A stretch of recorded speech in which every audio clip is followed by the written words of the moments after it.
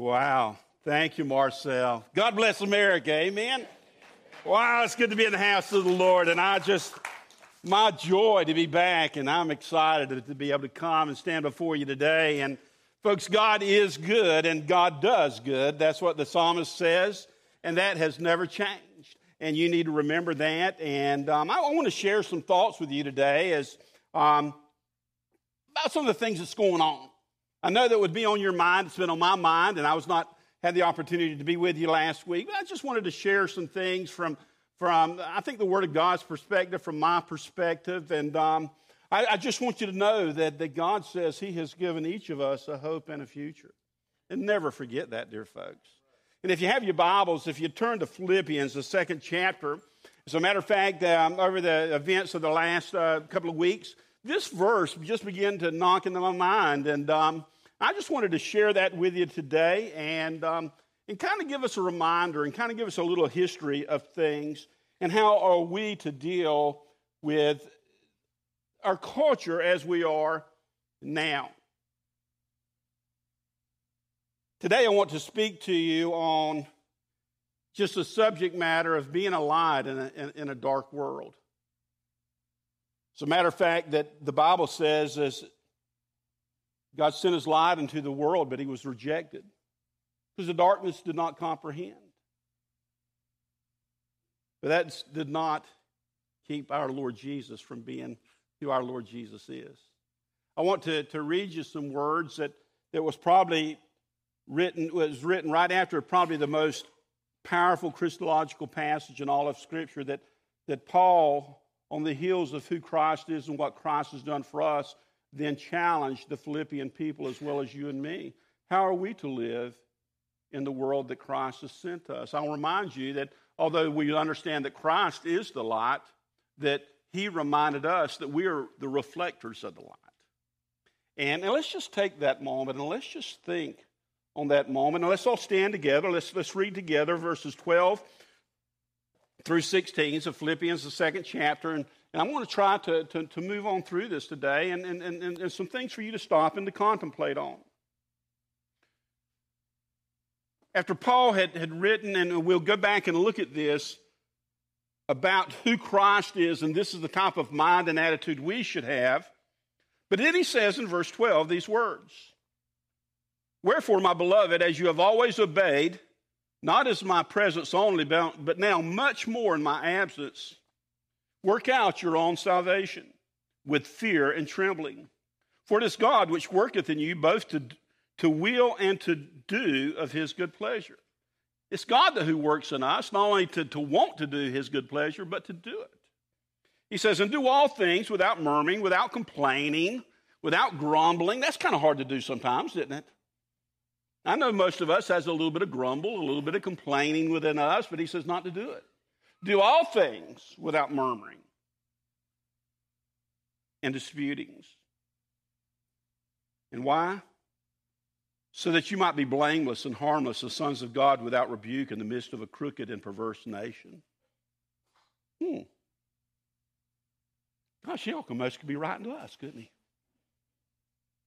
The other translations, in the midst of a wicked generation. And then he continued to write these words, "Among whom ye shine as lights in the world, holding forth the word of life, that I may rejoice in the day of Christ, that I may not have run in vain, neither labored in vain." Let's pray. Father, I just pray that you take these words, that God, that they'll be applied in our hearts and our minds.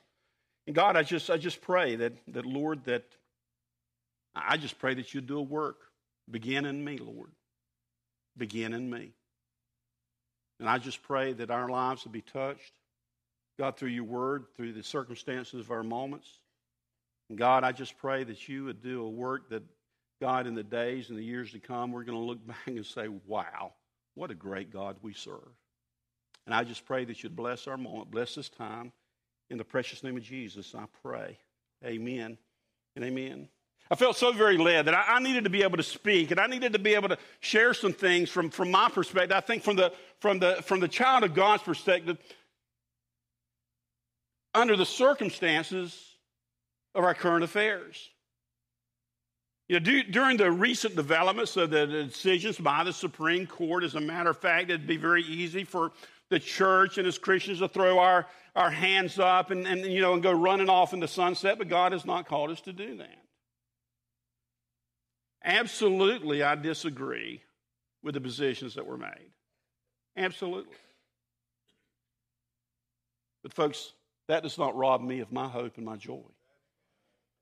And that's what I want to encourage you today. And I want us to stop and look at things. I think about what Justice Scalia had written, and I just felt I needed to share this with you. If you've not read it yourself, I loved how he addressed the situation in his dissent when he says, but what really astounds in the hubris, which is the pride reflected today in today's judicial push, which means kind of a secret attempt to overthrow. Folks, ever since man came into the world, there's been a secret attempt by the adversary to overthrow God. So what I want you to remind you of, this is not something that has just started. It started in the garden. It started in the garden. So let us not be surprised, but it has worked itself right up into our highest lands offices. He says the 5 justices who compose today's majority are entirely comfortable concluding that every state violated the Constitution for all of the 135 years between the 14th Amendment's ratification and Massachusetts permitting of same-sex marriages in 2003. They have discovered, what he's saying, isn't it amazing after all of these years they begin to discover something that nobody else saw?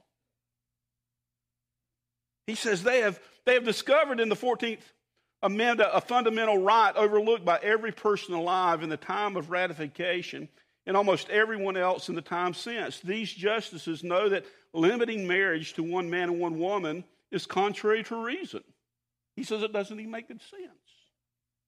They know that an institution as old as the government itself and accepted by every nation in history until 15 years ago cannot possibly be supported by anything other than ignorance or bigotry. And they would be willing to say that any citizen who does not agree with that or who adheres to what was until 15 years ago the unanimous judgment of all generations and all society stands against the Constitution. Well, if that's what they determine to be the Constitution, I stand against that.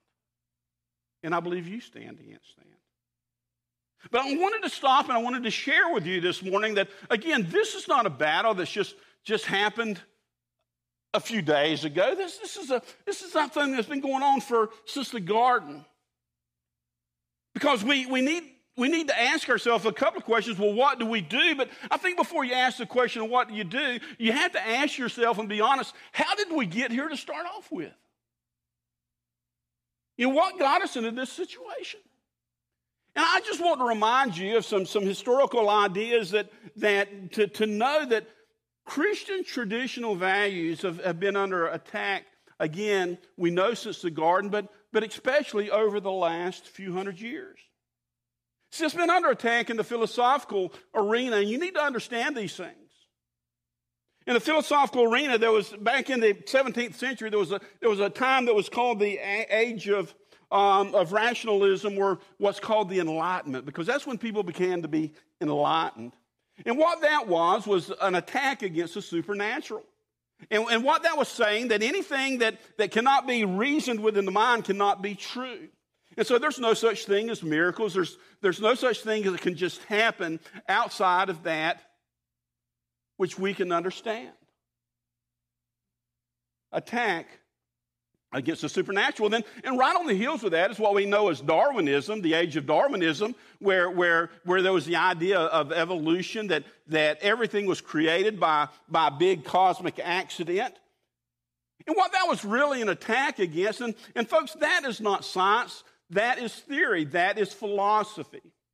Because what that really attacked, not only is there no supernatural as the age of rationalism, but Darwinism says there is no God.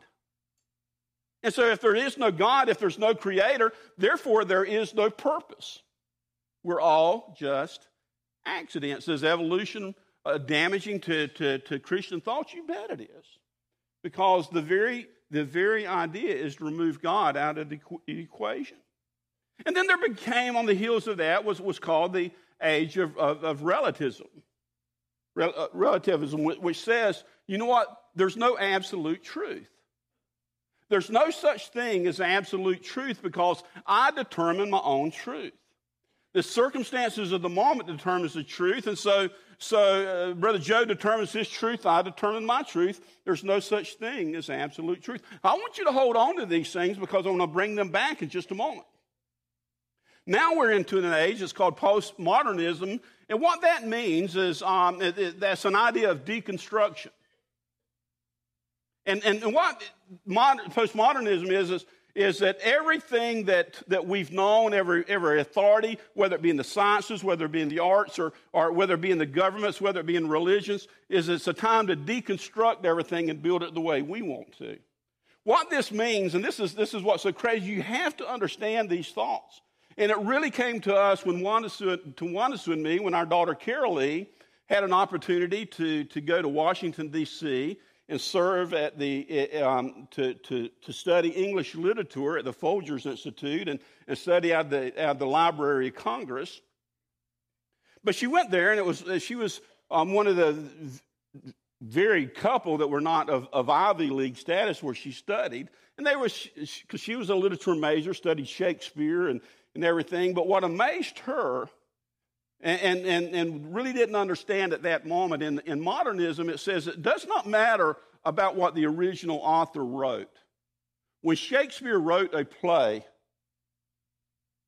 it didn't matter what he was intending it to mean. What postmodernism says, we're going to develop a meaning all of ourselves. Is that kind of crazy or not?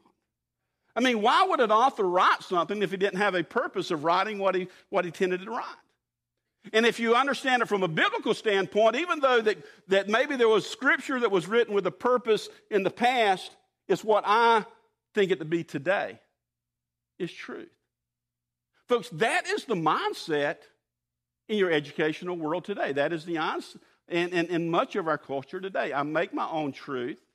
It matters not what the Constitution meant when the founders wrote the Constitution, what it means to me today. And that's why justices can make the decisions. It does not matter what Jefferson and the others wrote. It's what we take it to mean today. And so therefore, continue. It's the same way if you wrote a letter to someone and you put your thoughts into that letter. And when someone else read that letter, they did not matter. Sister Al, this is what you meant. This is what I intend your letter to mean. And so it makes no sense. But didn't God remind us that these types of things would happen? You see, cultural Christianity is also, or traditional Christianity has not only been fought for years and years in the philosophical world, but also in the political world. It was many, many years ago when there was the clever person who took the letter that Thomas Jefferson wrote to a Baptist church who was concerned about, under federalism, about how that would handle their religious rights. Thomas Jefferson wrote a letter back to this individual church that says, you do not have to worry about that. Because there's a wall of separation between the government and the church, and so forth. The government can never impede upon the church. Well, there was some clever deviousness that says, let's turn this thing around. And let's say the church cannot impede upon the government. There's a wall of separation, so the church can't impede upon the government. Completely took what Thomas Jefferson meant and again turned it upside down. And you know what? We stepped back and let that happen. And so therefore, there was a wall that was erected. So now that anything that has to do with the church, we cannot let it affect the government. And guess what happened in 1963? They took the Bible out of the public schools. Can you see the progression of mindsets and then that things happen? And when they took the Bible out of public schools within the government, it just continued on. And then there was the Roe versus Wade, that life is not very valuable anymore. Folks, that was in 1973. I was a 10th grader in school, and boy, the argument sounded so convincing that, there would be no more unwanted children. And, that really wasn't a life. That was just a little glob there.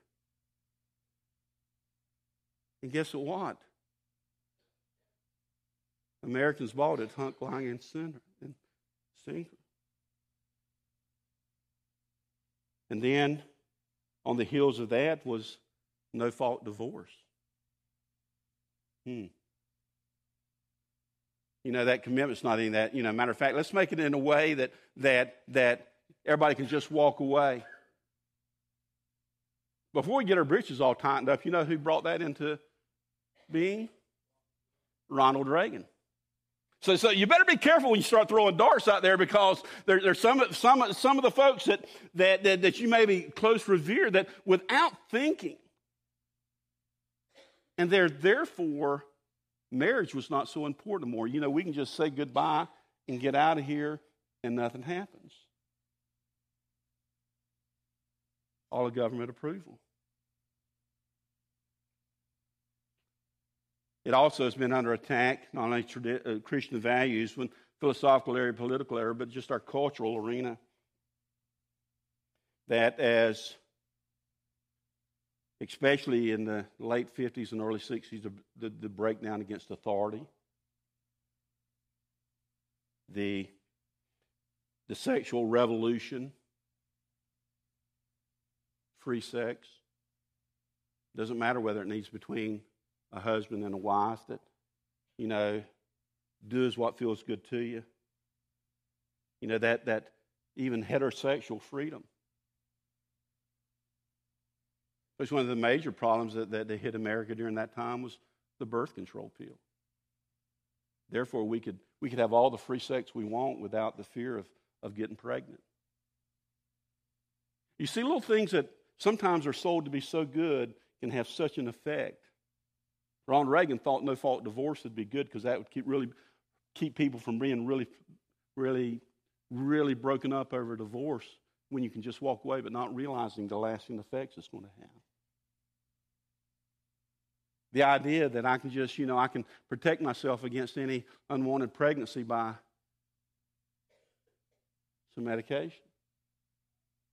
The reason I say that is because, folks, so much of this is we as a church, we've bought into like hook, line, and sinker. But what it does is it's just pave the way for the mindset. And then if we had the pill that will stop unwanted pregnancies, what if the pregnancies happen? Then we'll just use abortion to stop those unwanted births. That just brought on the general deterioration of moral values, because, folks, when you take the quality of life and the importance of life, even from a baby, then no life seems to matter anymore. The breakdown of the traditional family has absolutely been squashed.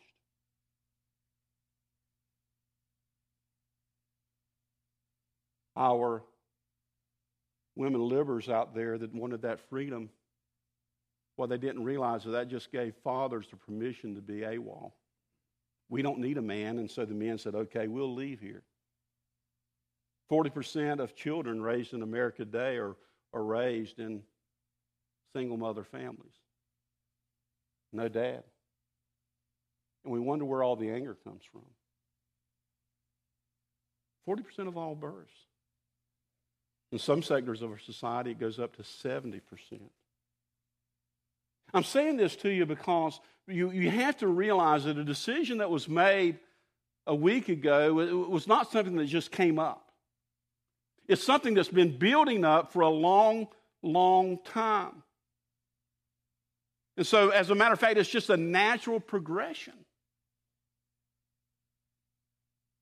Sexual freedom, heterosexual freedom, then homosexual freedom. I mean, when you get it on, when you get it on that pathway, folks, it just continues to spread. And you have to be careful to point at one group when another group is just as guilty. And that's where we as Christians have to ask ourselves, well, where do we go now? What do I do?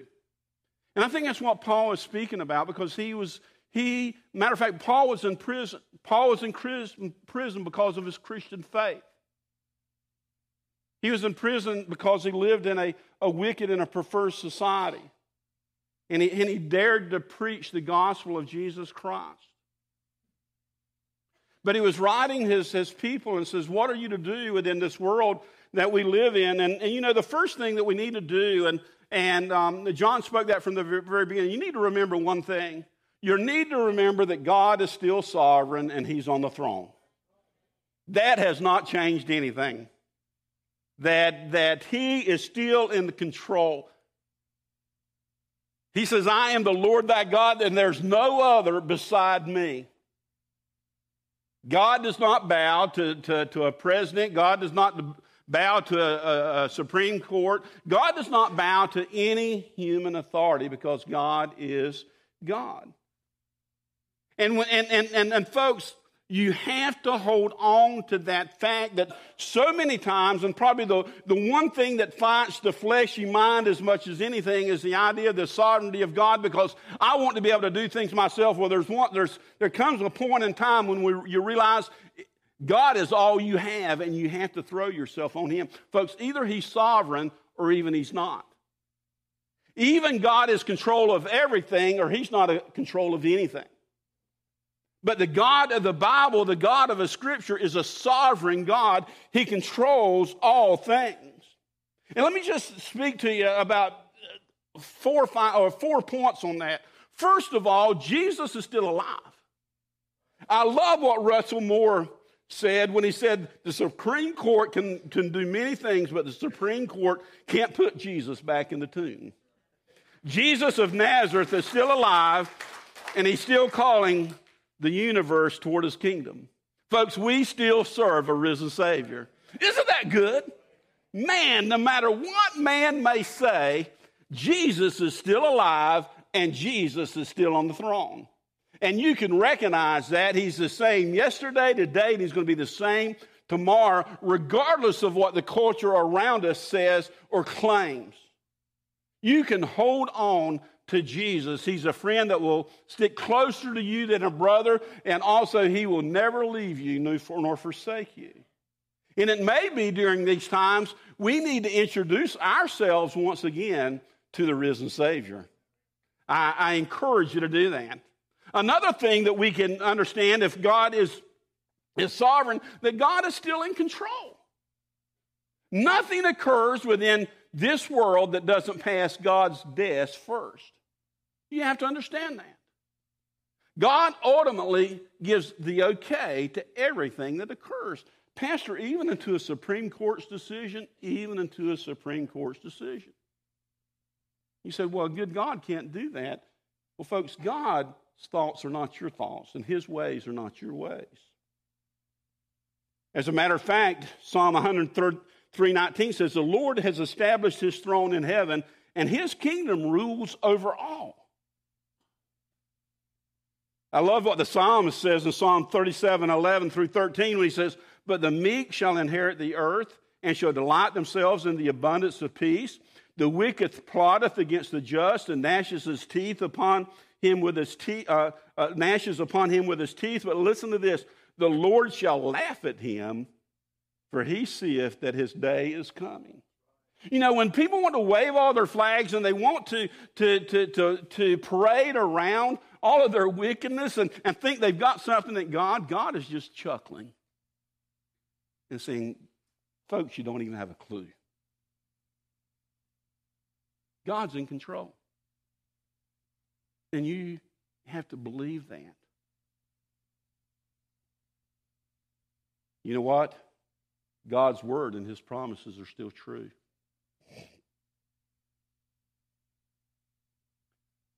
Paul writes in Romans 8:28, and we know that all things work together for good, for those that love him, for those that are called according to his purpose. Folks, either God's word's true or it's not true. Now, there may be some things that don't seem good, and they may not be good, but because God's a sovereign God, He has promised to those who love Him, for those who's called according to His purpose, that all things work together for good. Regardless of what the decision the Supreme Court makes, or regardless of what ISIS is doing, regardless of maybe what be occurring in your life right now that seems to be an absolute train wreck, God says all things work together for good for those who love Him, for those who's called according to His purpose. You either have to hold on to that as truth, or you need to walk away. Let me give you another verse that just grabs you. Ecclesiastes, the 3rd chapter, verse 11 says this: He has made everything beautiful in its time. Well, God, how can this be beautiful? See, God can take that which is so broken and so messed up, and He can make it beautiful once again. I think that's so cool, folks. That's the type of God we serve. Nothing can get so messed up that God can't make it beautiful in its time. You know what's enjoyable? I can't get so messed up. So that means you and me still got a chance. He can still make us beautiful in His time. Praise God, you know. But He has made everything beautiful in its time. And then He says, He continues on with this. And folks, this is our hope for a lost world. When He says, and He has put eternity within their hearts. Every person that even shakes their fist at God and shakes his fist at the principles of God, the Bible says God has placed eternity within his heart, and nothing's going to satisfy him until he finds God. Let me tell you, for a whole group of people out there that thinks that I'm okay because the government says something, that piece of paper does not change their state one bit. Only the blood of Jesus will change a person's heart and bring a person's joy. The government cannot bring me joy. A piece of paper can't bring me joy. Only the risen Savior, because God has put eternity within my heart, and until I let God do the work and feel that within my heart, then I'll never find that joy. See, God's in control. Jesus is alive, and God's word is truth. That He is coming again. Jesus is coming again to make all things right. I tell you, that's the hope of the believer, that Jesus is coming again, and one day He will rule in righteousness. So I just wanted to mention that God is still in control. But let's look at some things that Paul said. When he said these words in chapter 2, as he's speaking, he says, "Wherefore, my beloved, as you have always obeyed, not in my presence only, but now much more in my absence, work out your own salvation with fear and trembling, for it is God which worketh in you to will and to do His good pleasure." You know what he's telling his people? You need to stop and you need to examine your own salvation. See, it's so very easy in times like this to point at other people and everything that they're doing wrong. It's so very easy to lambaste your government officials and your Supreme Court and all those people out there. What Paul is saying, you don't need to worry about those people. You need to be worrying about yourself. You need to stop and you need to look at yourself. You need to ask yourself, what did I bring into the situation? It's so easy to play the blame game instead of stopping and asking yourself, what role did I have in this whole situation? Did I need to work out my own salvation? What that means that when Jesus Christ comes within me and He saves me and He comes to dwell within my heart, that I need to let the inside presence of Jesus Christ begin to come out of my life. That I need to become more like Jesus Christ. That I need to be taken off the old rags of unrighteousness and begin to put on the clothing of righteousness. And folks, that's what Christ is speaking to you and me. That's what Paul is speaking to the people, that the first thing that we must do is examine our own lives. He says you need to walk in obedience. Paul says, walk in obedience whether I'm here or not. Gosh, wouldn't that be a change if God's people just begin to do what God says to do? I mean, that would be a huge change. We need to walk and we need to work out that salvation, and we need to seek God's will and pleasure. God, what would you have me to do? Folks, because revival begins in the house of God. I think we'd all admit that, boy, we need revival in America. But it's very easy to say those people need revival. No, revival starts right here. Lost people do what lost people do. And that's why, as Marcel had quoted, where God says, for if my people who are called by my name will humble themselves and pray and seek my face and turn from their wicked ways, then I would hear from heaven. I'd heal their land. So it starts with you and me. That we need to humble ourselves. We need to humbly lay our pride aside and say, God, what did I bring into this mess? And admit that, God, it's not the world that needs prayer, it's me. Maybe I'm not where I need to be. Maybe I haven't worked out my own salvation, that I've not been the Christ example that you'd have me to be. You remember what Jesus said on the Sermon on the Mount, when Jesus says in Matthew 5:13 that you are the salt of the earth? He says, but if the salt has lost its flavor or savor, it's good for nothing, and it's to be thrown out and trampled upon. Could it very well be that part of the reason that we've gotten ourselves into this place within America is because the church has lost its flavor? And you know how salt loses its flavor? It never just goes bad. What happens is when outside things begin to contaminate salt. And so we lose our saltiness. And so it might very well be that we need to begin to purge our own lives so we can be the salt that Christ has called us to be. It starts within the house of God. Well, that makes it pretty personal. See, we also need to examine our heart and our attitude. When he says, do all things without murmurings and grumblings, I guarantee you around Christian tables and telephones, there's been a lot of grumbling and murmuring going on in the last few days. Complaining. All about them people. He said, do all things without grumbling and murmuring. You see, it's very easy to let our attitudes get bad during times like this. And we need to stop and we need to examine our own heart, and we need to examine, because this is one of my great, as I thought about this is one of my great burdens. That it's in times like this, it's very easy for Christians to lose control of their attitudes and what they really believe, that God is in control, that God's word is still true, that Jesus is coming again. And therefore, it's very easy for us to allow fear to just soak into our life. Oh, what's going on? What about my children?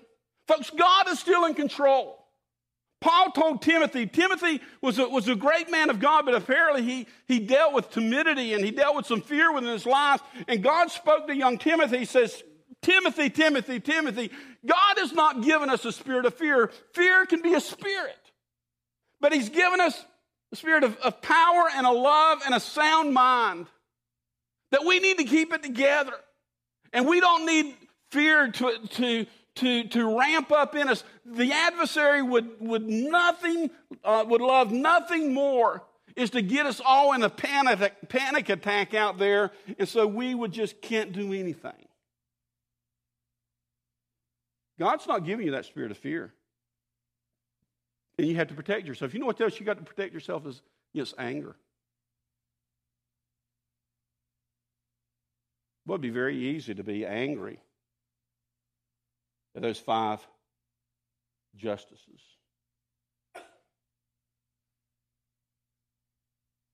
Let's be honest with you. Probably put a little anger when you saw the White House lit up in different colors, didn't it?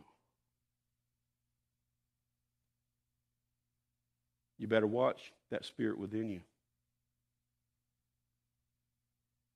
Because that anger will do nothing more than destroy you. It's just very easy then to be angry, and that anger turned to unrighteous anger about a certain group of people or certain leaders. And then you begin to play a us against them game. Folks, God sees two types of people, lost people and saved people. Matter of fact, Wanda and me had a very interesting thing when we traveled to see our children. We were going to go down to St. Petersburg and watch a ball game. We stopped on the way in Ormond Beach and just stayed overnight. And we'd kind of sit out by the beach. And as soon as we sat there and just going to look, boy, here come Trin. I'll say Trin because she said, hey, use me in church. I mean, she didn't care. Trin, had her bush in her, sleeve there and, drinking it. And she was the talkingest person I ever heard in my life. And Trin walked out there and she says, I'm just a redneck woman from Georgia. What's your name? And so probably for the next 2 hours and 30 minutes, we heard everything about Trin. And then here come Tommy, and Tommy was with her. I remember Tommy's name, my brother named Tommy, and he was just an old chicken farmer from up in Georgia, and Tommy didn't have his can with him, but you can tell they were close by. And you know what, Tommy and me, we just had a great conversation. We just talked about things, and I'd done a little work at my house, and I don't get this often, but I did hit my thumb with a hammer, and it kind of bled up under my head. Tommy looked at he looked at my hand and said, man, I see your hand right there. What you do for a living? He's thinking I was a carpenter. I said, well, Tommy, I'm a pastor. It didn't faze Tommy. And Trin says, well, praise God, my granddaddy was a pastor. And boy, But we sat in fellowship, and I asked, how can we pray for you? And we prayed for them on Ormond Beach. But Wanda Sue heard a horrible story about Trin's past, because her and Tommy wasn't married.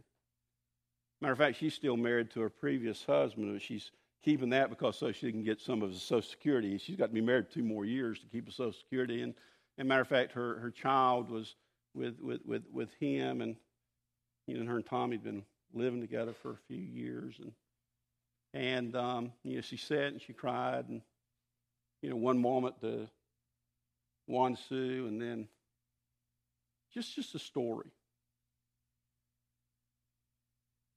But you know what? Trin and Tommy is as much in need of Jesus as the homosexual community is in the need of Jesus. See, it's easy, I went over and found their truck because I wanted to leave my card on their truck, and they had the rebel flag, and all of that stuff. It was easy to find. And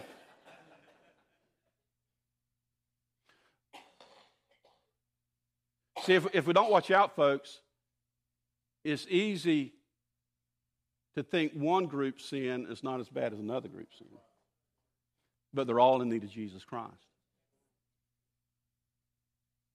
And I told one, I said, it's just so easy, We could talk with Trin and Tommy because, to be honest, that's kind of our culture. You could have pulled them right out of Baker County, and I thought that's one of our people. But they're in need of the same Jesus. And Trin said, hey, use me in a sermon. I don't care. So I did. You pray for Trin and Tommy. But see, we have to be careful that we don't allow our hearts to get judgmental toward certain groups of people out there. Because it's very easy to do. That's why I love Celebrate Recovery so much, because the very thought that, folks, we all have hurts, hang-ups, and habits. We all are broken people. We're all in need of Jesus. So you have to be careful. Don't do things with murmuring, complaining. We all need Jesus. We also need to let our light shine in a darkened world, because listen to what he says. He says, you need to watch your attitudes. You need to walk in obedience. Why? So that you can be blameless and harmless, the sons of God, without rebuke, in the midst of a crooked and perverse nation, among whom you shine as lights in the world. I submit to you, this is the greatest time for the church, because the light shines brightest in the darkness. When everything goes our way, we don't let the light shine. But it's in the darkened times that the gospel of Jesus Christ can shine its brightest. And that's what the Apostle Paul was saying, that we need to let our light shine. First of all, what we need to do is we need to be countercultural now, and we need to show the world what a real traditional marriage looks like. That it's a picture of Christ in His church, that when people see men and women who love each other, that are submitted to one another and live their lives, and people look at that and says, that's what I want in my life. Because they see something more, because a true Christian marriage is not about two people, it's about three people. It's about the husband and wife and Jesus Christ who cemented that. And Jesus says when you see that traditional marriage, you see Jesus Christ. And so it might be that this time that we stop and really look at our own marriages and work on those so that we can show the world this is what real marriage looks like. And we need to share our light in the dark world, that we need to get our saltiness back, and we need to let our light. I remember a couple of years ago that we thought some lights were out in here, and things were getting a little bit dark in here, and we got up, and one thing that we found out, that it's not some of the lights that were out, but the shades had gotten so dirty. It was amazing. Once they got, I remember Bobby's there, man, it was just black stuff. And, it was hard for the light to shine through. Could it be that our light's not shining very bright because our shades are dirty? Maybe we need to start cleaning ourselves up so Christ's light can shine through us. See, there's a lost and there's a dark world out there that's depending upon you and me, because we are Christ's plan of taking His gospel to a lost and a dark world. As a matter of fact, it was Jesus who said these words. He says, you are the light of the world. A city that is set on the hill cannot be hidden, nor do they light a lamp and put it under a basket, but on a lampstand that gives light to all that are in the home.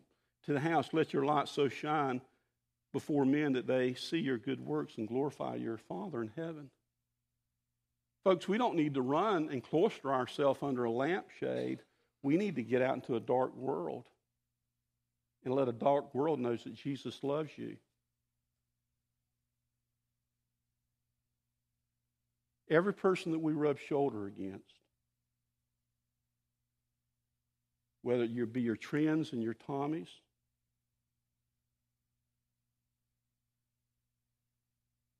your homosexual couple, your person that's a substance abuse addict, a person that's walking into adultery, a person who's shaking their fist at God. There's one thing that you can know for sure, that God has put eternity within their heart. And it's only through the gospel of Jesus Christ can they find joy. They may say they don't believe in God, but they do. Because God has put something in their heart that only He can feel. And even though the culture might give people more freedom that says it's okay within our culture, God has not given that, because His word never changes. And so therefore, there needs to be a group of people that shines the light in the darkness. And I don't have to go out and judge someone. I don't have to tell someone what they're doing wrong. The Holy Spirit can do a lot better job at that than me. You know what Christ has told me to do is love on people. How many times have we said how God breaks His word down, love God and just love people? It doesn't mean that I need to bend and I need to, give permission, or I don't need to get involved. But folks, I can still just love people where they are. I mean, right there on Ormond Beach with Trent and Tommy, man, we prayed with them. And said, you know what, we love you. Tommy said, I shouldn't have said that. That's okay, Tommy. I'm not Tommy's judge. I'm not Trent's judge. That's the work of the Holy Spirit. And maybe they just need someone to love on them. So I can tell them about the same Jesus who loved me. And so, folks, that is what I challenge us to do. Let's be lights in a dark world. And in closing, and yes, what does Solomon say, or what does God speak through Solomon? If my people would humble themselves, admit that, I've brought something to the table. Admit that my dependence is not on the government, it's not on a few men. My dependence is on God and God alone, and pray. And that's what folks, the decisions by Supreme Court is not weakened prayer one bit. And it may be that this is a time that God calls His people to get on their faces and begin to humble themselves. Pray for ourselves that we can have a brighter light. Pray for our country. Pray for those who are hurting out there. Pray for our leaders. Pray for our church. So as I close at this moment, I challenge you. I challenge you, first of all, with the word of hope, that God is in control. His word's not changed. But I also challenge you today to examine yourselves. God, what do I bring to the table?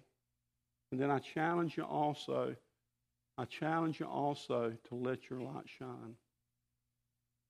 And so as I close out, I make this appeal. I ask if our companies would come on up. I make this appeal. First of all, I'm calling for Christians.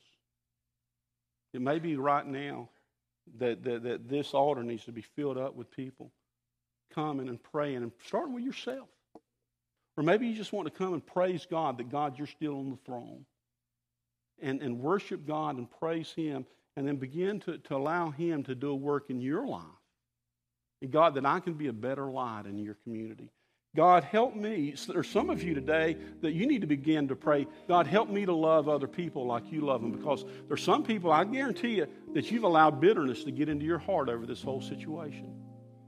And you need to guard your heart against those emotions of fear and anger and bitterness and judgmentalism. As a matter of fact, we read early, judge not lest you not be judged. Folks, we don't need to be judging others. We need to judge ourselves. And we need to just get on our face. And God, the Bible says God has made everything beautiful in its time. I love that. Man, that is something to get jacked up about, folks. And I invite you to come. Christian, come. But I'm also asking you today, maybe you're here today and you don't have a saving knowledge of Jesus Christ. And you've hurt all your life. And there's just something within you that's as many toys, and as you've tried to buy yourself stuff and you're still empty, or maybe you've tried sex and it's not filled that need, or maybe you've tried substance and that's not filled your need. Maybe it's just that you need Jesus. You've been looking for the wrong thing.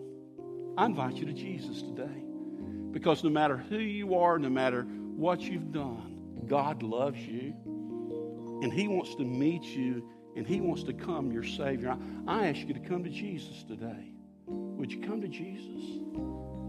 Father, I just pray that you'd bless this time. And God, even as we continue on this time of altar call, Holy Spirit, that you'd just move. And God, that you'd bless. Bless this time, Lord, in Christ's name. Amen. Let's all stand.